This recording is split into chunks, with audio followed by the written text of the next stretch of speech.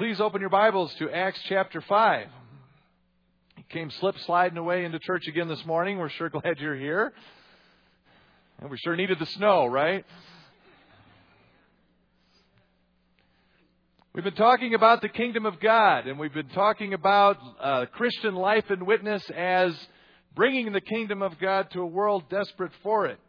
And last week we began looking at the story before you in Acts chapter 5, the story of husband and wife, Ananias and Sapphira. And you remember the story. Ananias and Sapphira brought a gift of money to the church and laid it at the apostles' feet. Only that's not the whole story. Ananias and Sapphira had ulterior motives, and they lied.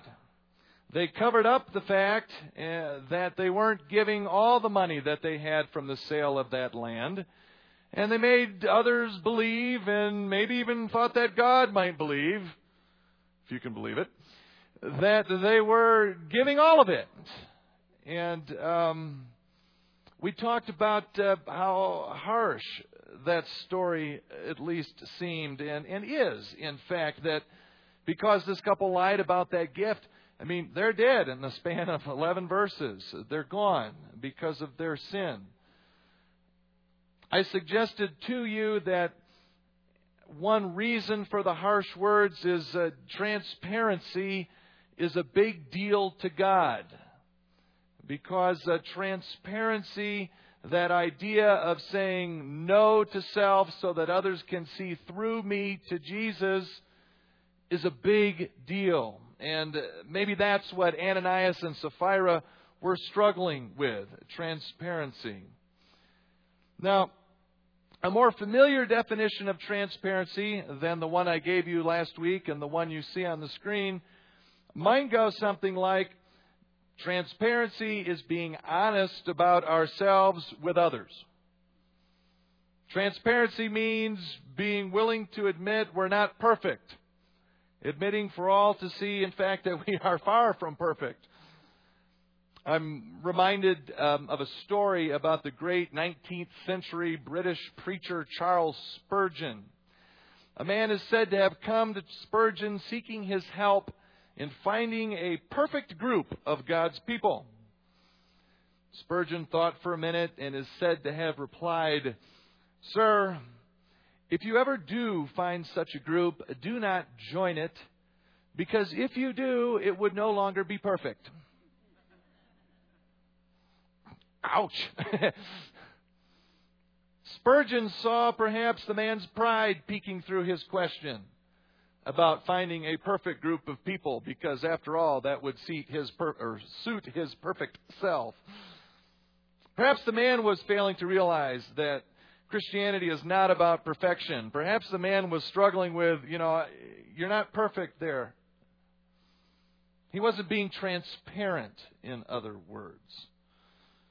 When I define transparency as saying no to self so that others can see through me to Jesus, I still have that other more familiar idea about transparency in mind.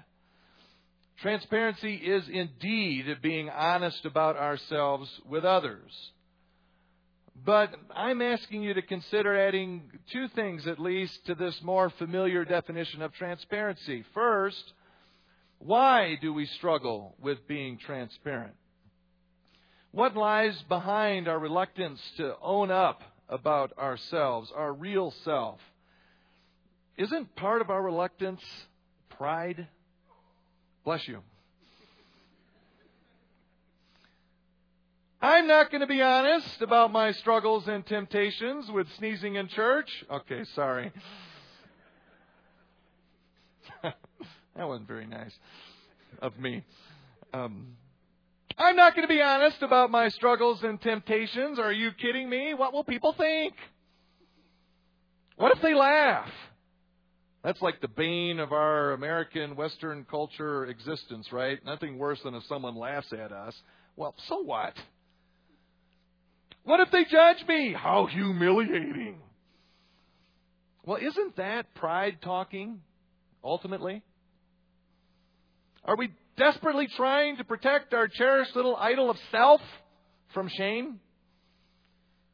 So I define transparency as saying no to self, because if we don't topple that self-idol off its pedestal, we've got no chance, none, of being transparent, of being a transparent window to Jesus Christ. Second thing I want to add to a more typical definition of transparency is this. What is the ultimate effect of transparency for Christians? In short, I'm suggesting that when we get over ourselves, when we say no to self, others are more able to see through me to Jesus. And isn't that the point? Isn't He the point?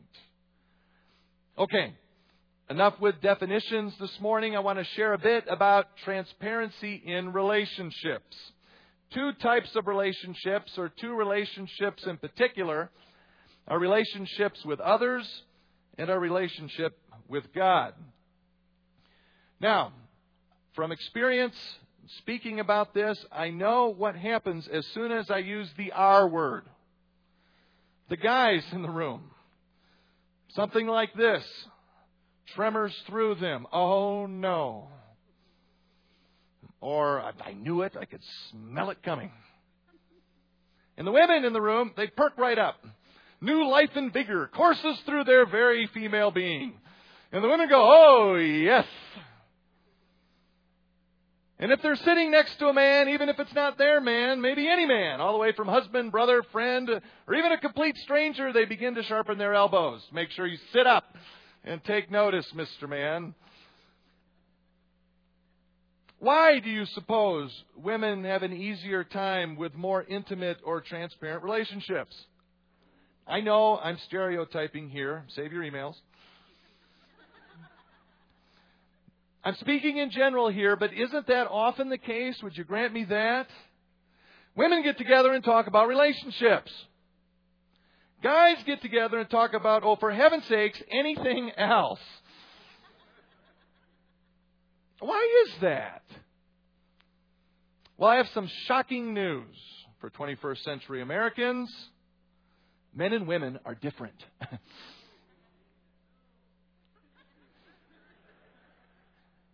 You haven't noticed. You laugh, but our culture is trying to sell us otherwise, isn't it? Men and women are different. And one difference, I think, is that by their very nature, women are often more transparent than men. And as a guy now, I'm tempted to go down this road. That's right. So why don't they just leave us alone? Don't be tempted down that road, my brothers. Before you say something like that, recognize God gave us women to help us, to complete us, to strengthen us where we need help. I think one of those areas that women can help men with is with transparency. Oh, my brothers, our transparency is so important in marriage. When we fight to be transparent, when we take up that fight against self and our Genesis 3 verse 16 urge to rule over, when we fight that, when we win that battle, even for a day, we bless our wives and they see and experience Jesus through us.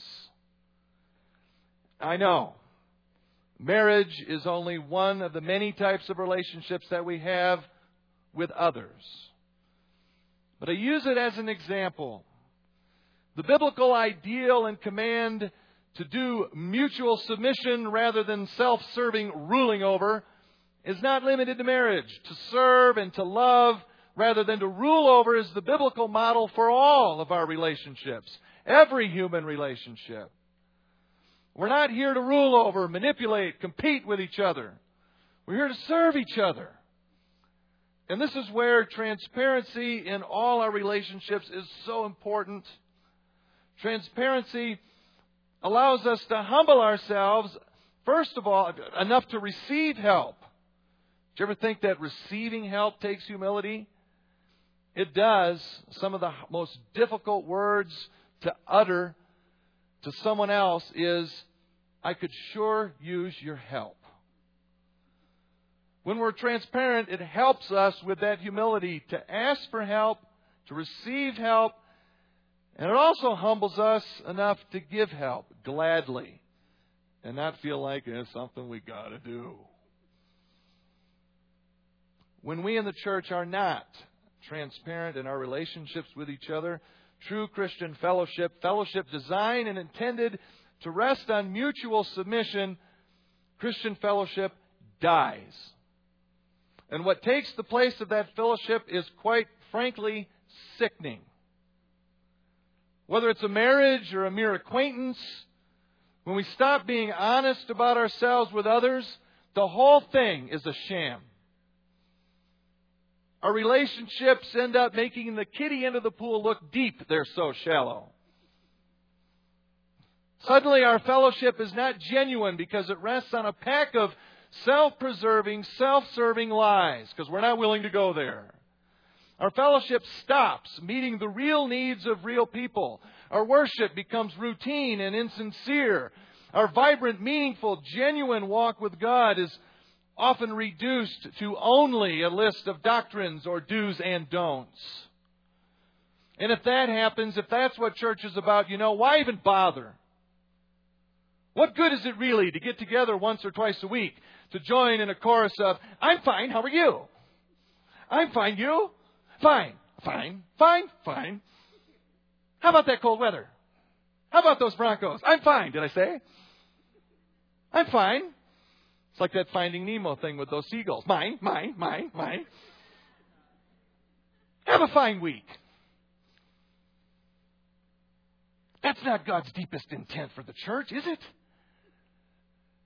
That's not how we witness Jesus in the kingdom of God and meet real people with real glaring needs, is it? If we're truly to meet each other's needs, then we need to be honest about ourselves with each other. We need to be transparent. We have a great need to get beyond, hi, how are you? A deep, gaping, wounding need.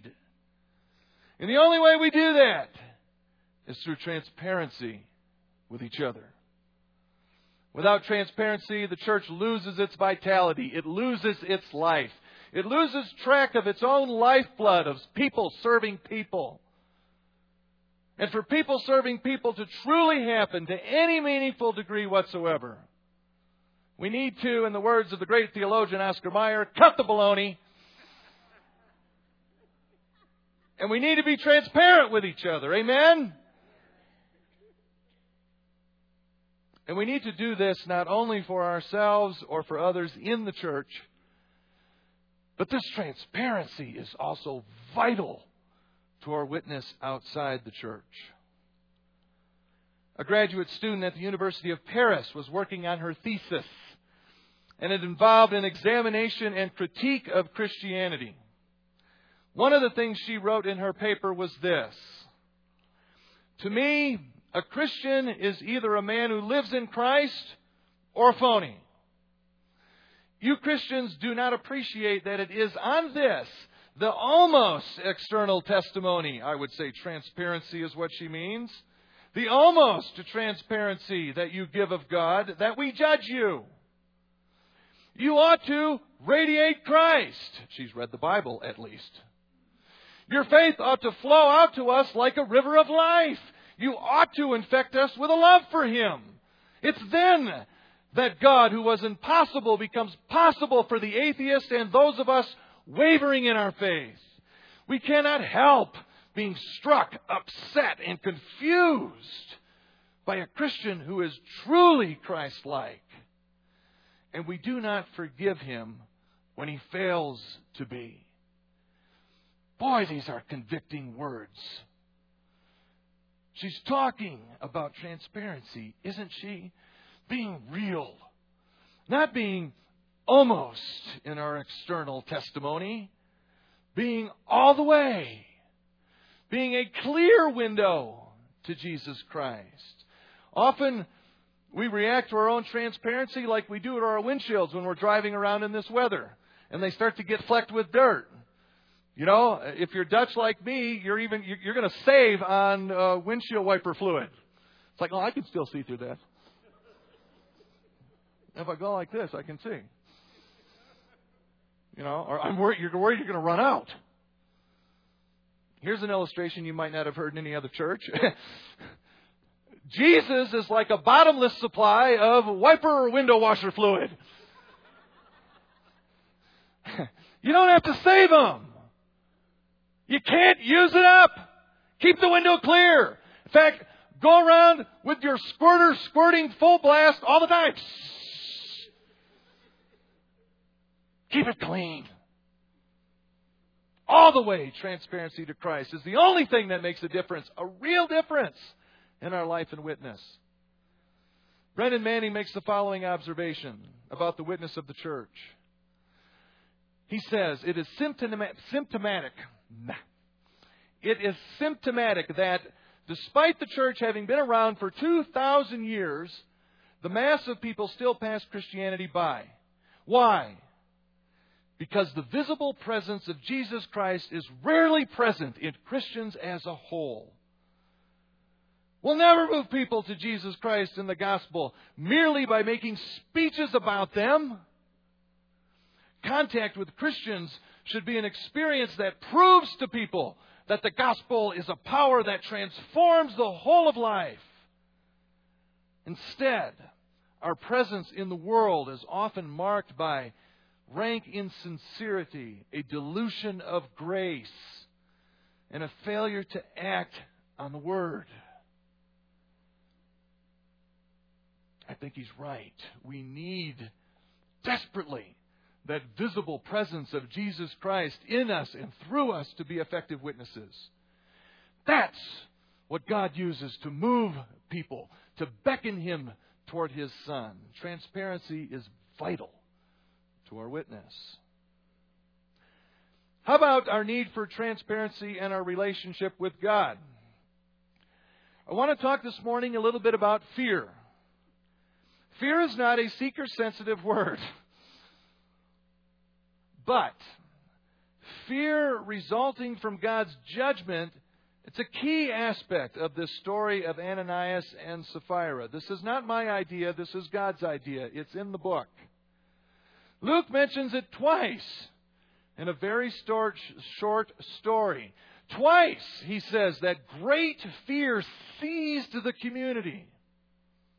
And you can see why.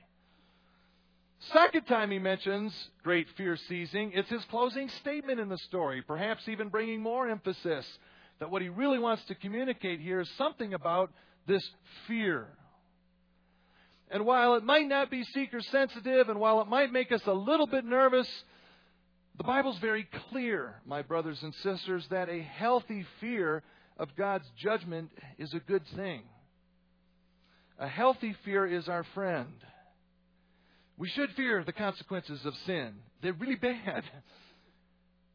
But then you say, maybe as I did, because this is where my mind went next as I was preparing the sermon, I wrote in my notes, well, wait a minute, Mr. Preacher Man. I thought for those who are in Christ, there is no fear of judgment. And you know what? You're absolutely right. That's the point of the cross.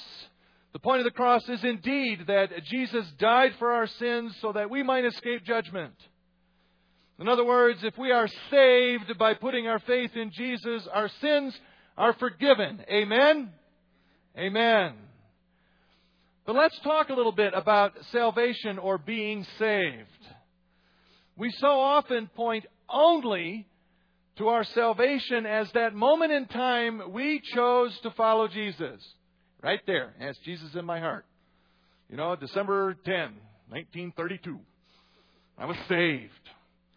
We so often talk about our salvation only as that point in time. And again, we'd be right to emphasize and celebrate that moment. Salvation's going on there when someone asks Jesus into their heart. But the Bible does not only talk about salvation as that one-time event. Did you know that? It also talks about salvation as a process continuing throughout our lives. Some theologians would call that sanctification, and that's a great way to pull the machine apart and look at it, but the Bible doesn't always pull it apart.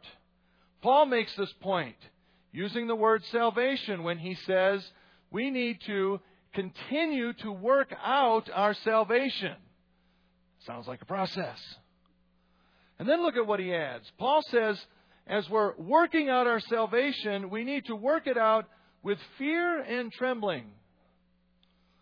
Interesting instruction from Paul, isn't it? It appears that fear plays a vital role somehow in our salvation. Fear and trembling plays a role in our relationship with God. Protestants, in particular, I'm going to stereotype again. Protestants, in particular, often place a lot of emphasis on the fact that Jesus is our ever-present, loving buddy or friend. We sung a lot about that this morning, didn't we? And make no mistake, I love that about our Protestant tradition. That is a great emphasis. In the words of John, God is love. So let's emphasize it. But there's something more prevalent often in the Catholic tradition that I love too. Something every bit as biblical and helpful. Our Catholic brothers and sisters tend to place a lot of emphasis on the fact that God is way different and way more amazing than we are. His ways are so far above our ways that we cannot hope to understand them all, the Bible says. He's mysterious. He's powerful beyond comprehension. Even church architecture can capture this different emphasis between Protestant and Catholic. I mean, we come into West Bowles and it's a warm and friendly place. Looks a bit like a theater or a place meant to cater to us and entertain us and meet our needs. It's got coffee, nice soft seats, donuts, even slushies. Lots of creature comforts here to serve you. It's a space that communicates we belong here. God is our friend. Now, don't let my sarcasm sway you. There's nothing wrong with that and everything good and right about that. And I'm so thankful that we place that emphasis at West Bowles. But have you ever been in a Catholic church? Some of them. Many of them, at least, have a very different feel when you walk in. Those of you who have been know. During one of my classes at Denver Seminary, we visited different churches from different traditions.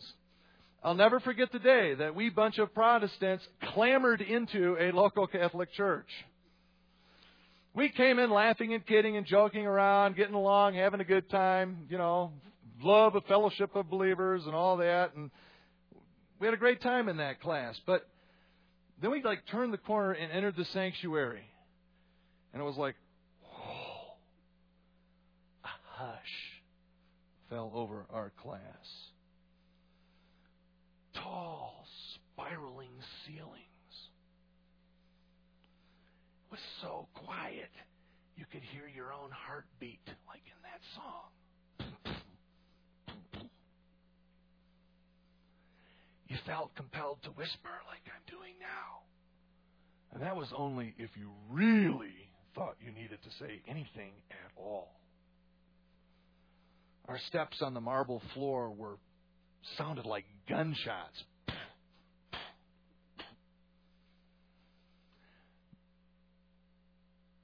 Massive, stained glass apostles and saints looking down on us from all sides. I remember whispering out loud to no one in particular, Toto, we're not in Kansas anymore. And I suddenly felt very, very small and very, very insignificant. And it wasn't until I got there, small and insignificant, that I felt something I hadn't felt in 25 years. A feeling came over me, overwhelming feeling that brought tears to my eyes. God is so great. I was overwhelmed with the respect of the space for Almighty El Shaddai God. And I felt just a taste of what Moses and Isaiah and others did when they couldn't help but fall on their faces in worship when they were in the presence of very God. Now, before we too quickly jump all over that, before we too quickly thumb our seeker-sensitive, Jesus is our buddy Protestant noses at all of that, can we find room to appreciate that there's something healthy about realizing and feeling the greatness of God? A healthy fear of God's judgment is our friend. Look at what the writer of Hebrews says. Therefore, since we are receiving a kingdom that cannot be shaken, let us be thankful and so worship God acceptably with reverence and awe. Another word for fear. What motivates us to do this? For our God is a consuming fire. A healthy fear of sin is a motivator. A healthy fear is our friend. I keep saying a healthy fear. What do I mean by healthy fear? Well, a healthy fear is a fear that is neither too much or too little. It's a biblically balanced fear. The same biblical balance between God's justice and mercy. The same balance between God's wrath and His love.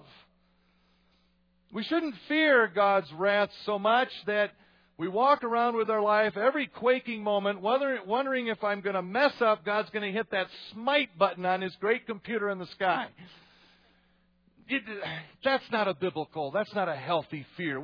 We're not called to live scared that God's going to whack us upside of the head if we mess up. That's not healthy fear.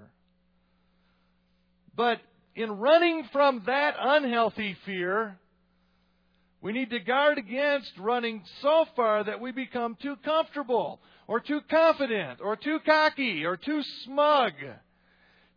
We become indifferent to how amazing the greatness of God is.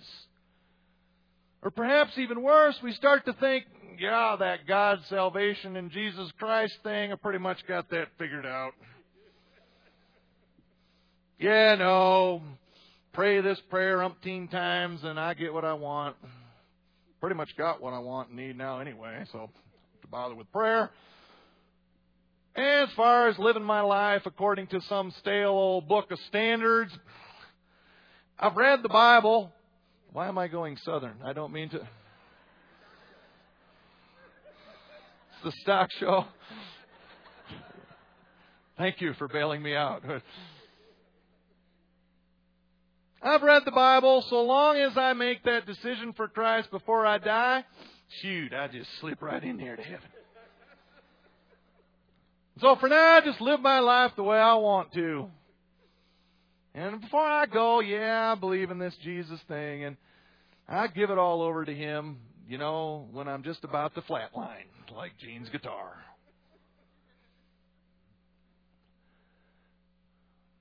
If you're tempted to go there, please, from my heart and love for you, be careful. Don't play chicken with God. Don't play chicken with judgment. If you think you're on that one-lane road and there are cars, you know what chicken is? Am I dating myself? Yeah, the 40 and over. Yeah, these kids are like, what? Play chicken? Is that like football where you throw a chicken? Chicken used to be, I don't know when it came. Was it the 50s or I don't know? That was before I was born. Two guys usually guys, I guess, although I guess women could play chicken. Two guys are, they get the end of a long, one-lane road, and the two cars face each other, and they rev. Vroom, vroom, vroom. And then, someone with the go code goes, and they floor it, and those cars start, like, heading for each other. And here's the adrenaline, I guess. It's like the X game or something. They're, like, going at each other. And then the chicken is, who's going to turn off first? Who's going to flinch first? And if you do, you're the chicken. God's judgment is not going to turn off that road. Don't be tempted to play chicken with God.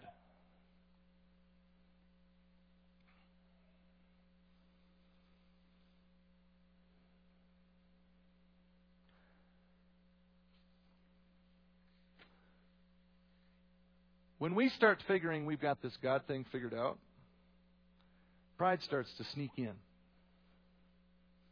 Without us even noticing, we lose our humility before the one who sits on that only throne. That absence of fear is not a healthy fear either. And my fear is that the church more often today, the church universal, at least in the West, struggles more often with an absence of fear than a fear that we're thinking about it too much and it's overwhelming us. It's my take. A healthy fear is our friend because it helps keep us grounded. It helps us recognize that we can't do it ourselves. We need help. We need the sort of help that can only come from our magnificent God. A healthy fear helps us feel our need for God. And now we're talking about transparency. Because we have to feel our need for God. We have to feel inadequate. We have to feel like we need Him. Way before we can even begin to say no to self so others can see me through Jesus. Or see Jesus through me. That's a big difference there. 2 PS's. First, last week I shared with you Manning's conclusion that often our relentless pursuit of security, pleasure, and prestige covers up our transparency as witnesses of Jesus. What I didn't add, I want to add now. There's nothing wrong with desiring security, pleasure, and prestige. The wrong part, the danger, the sin, comes in when we go after those things for the glory of us rather than the glory of God. And here's the good part, the really good part. In the book of Revelation, chapter 4, 24 elders throw their crowns at the foot of God's throne, throw their symbols of power and prestige before the throne of God. And they say over and over again that God is worthy to receive glory and honor and power. And in the very next chapter, Revelation 5, thousands upon thousands of angels we hear are singing, and what they're singing is that Jesus alone is worthy to receive power and wealth and wisdom and strength and honor and glory and praise. In other words, all those things we desire, glory, honor, power, wealth, wisdom, strength, and praise, security, pleasure, and prestige, all of them belong to God. And all then are only ultimately available to us in Christ, who will share them with us all one day. Maybe not in this life, but one day we'll have that all together with Him. It was Jesus Himself who said of such things, "Seek first His kingdom and His righteousness, and all these things will be given to you as well." Second PS. Transparency means that we don't kid ourselves or others. We don't lie to others about our own weakness and need for God, right? One lie out there, a real whopper, as my grandpa used to say, is that living the Christian life is easy. It's not. It's hard. In fact, it's the hardest thing anyone could ever possibly try and do, in my opinion. It's hard to be transparent. It's hard to say no to self. It's hard to live for the good of others rather than ourselves. And we need help. And God promises help. J.R.R. Tolkien, in his Lord of the Rings, captures how difficult it is to say no to self. You remember the story, don't you? Frodo, the hobbit, is asked to bear the One Ring. A ring of great power. A ring of security, pleasure, and prestige. But a ring of inexplicable evil that will bend those things to its own purpose anytime it's used. Remember? And Frodo's asked to carry that ring to Mount Doom to destroy it. And all during the quest to destroy the ring, Frodo battles against that desire to give into the ring and just wear it and wield it for himself. Even though he full well knows it would lead to his own ruin and the ruin of the world. And if you recall, at the very last, the temptation of the ring becomes too great. He finally gives in. As you watch the clip, ask yourself, is it easy to be a Christian? Is it easy to say no to that dangling temptation of self? Let's watch.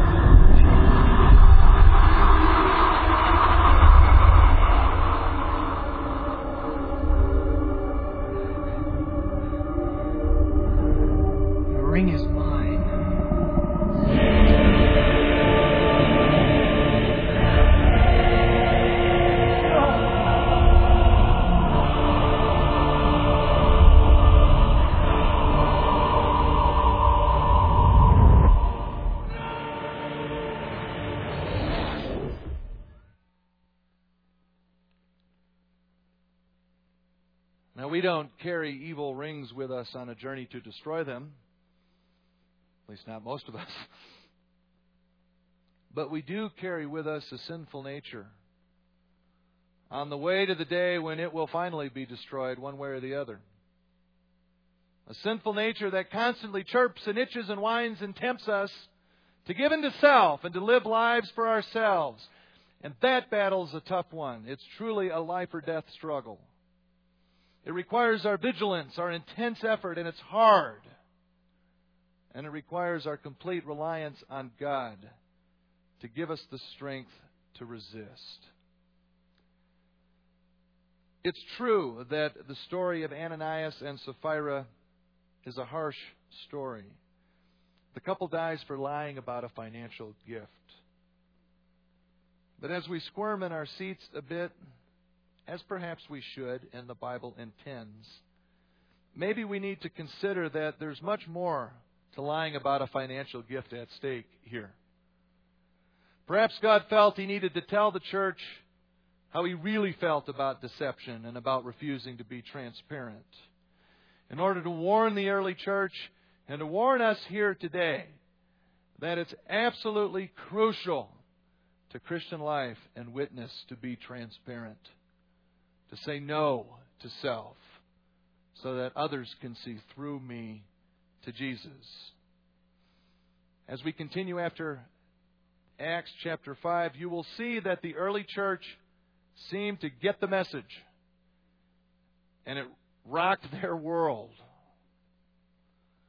Will we get the message and rock our world for God too? May God bless you as you strive to say no to self so that people can see Jesus through you.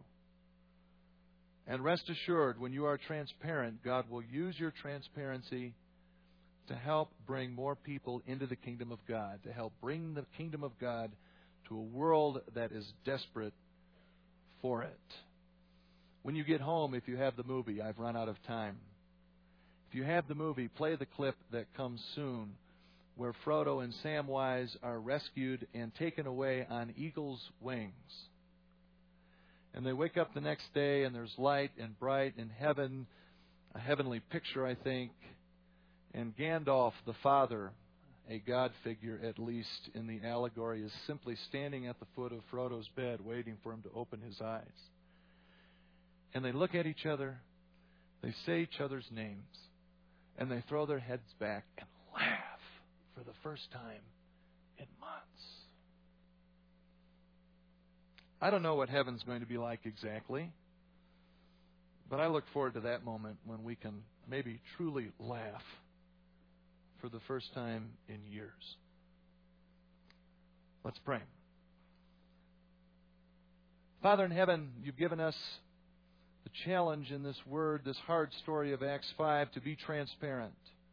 You've given us that hard task to topple that idol of self off of our throne, the throne of our life, so that others can see through us to Jesus. And, oh, Father, you've also promised to give us that strength and courage to do just that. And we beg you, Lord, to keep that promise. Give us, Father, what it takes, whatever it takes, to turn our will and put it in the direction of the will of the Holy Spirit dwelling within us, so that together we can strive to be Jesus to a world that is desperate for it. Not almost Jesus, but Jesus all the way. We love you, and we ask all of this in the name of Jesus, our Messiah and Savior. Amen. If you would like someone to pray with you, there will be someone available up front to do that this week and every week. I apologize, I forget to announce that sometimes. But if you'd like someone to pray with you, please don't be shy. Have a great day, drive safely, and we'll see you again next week. God bless you.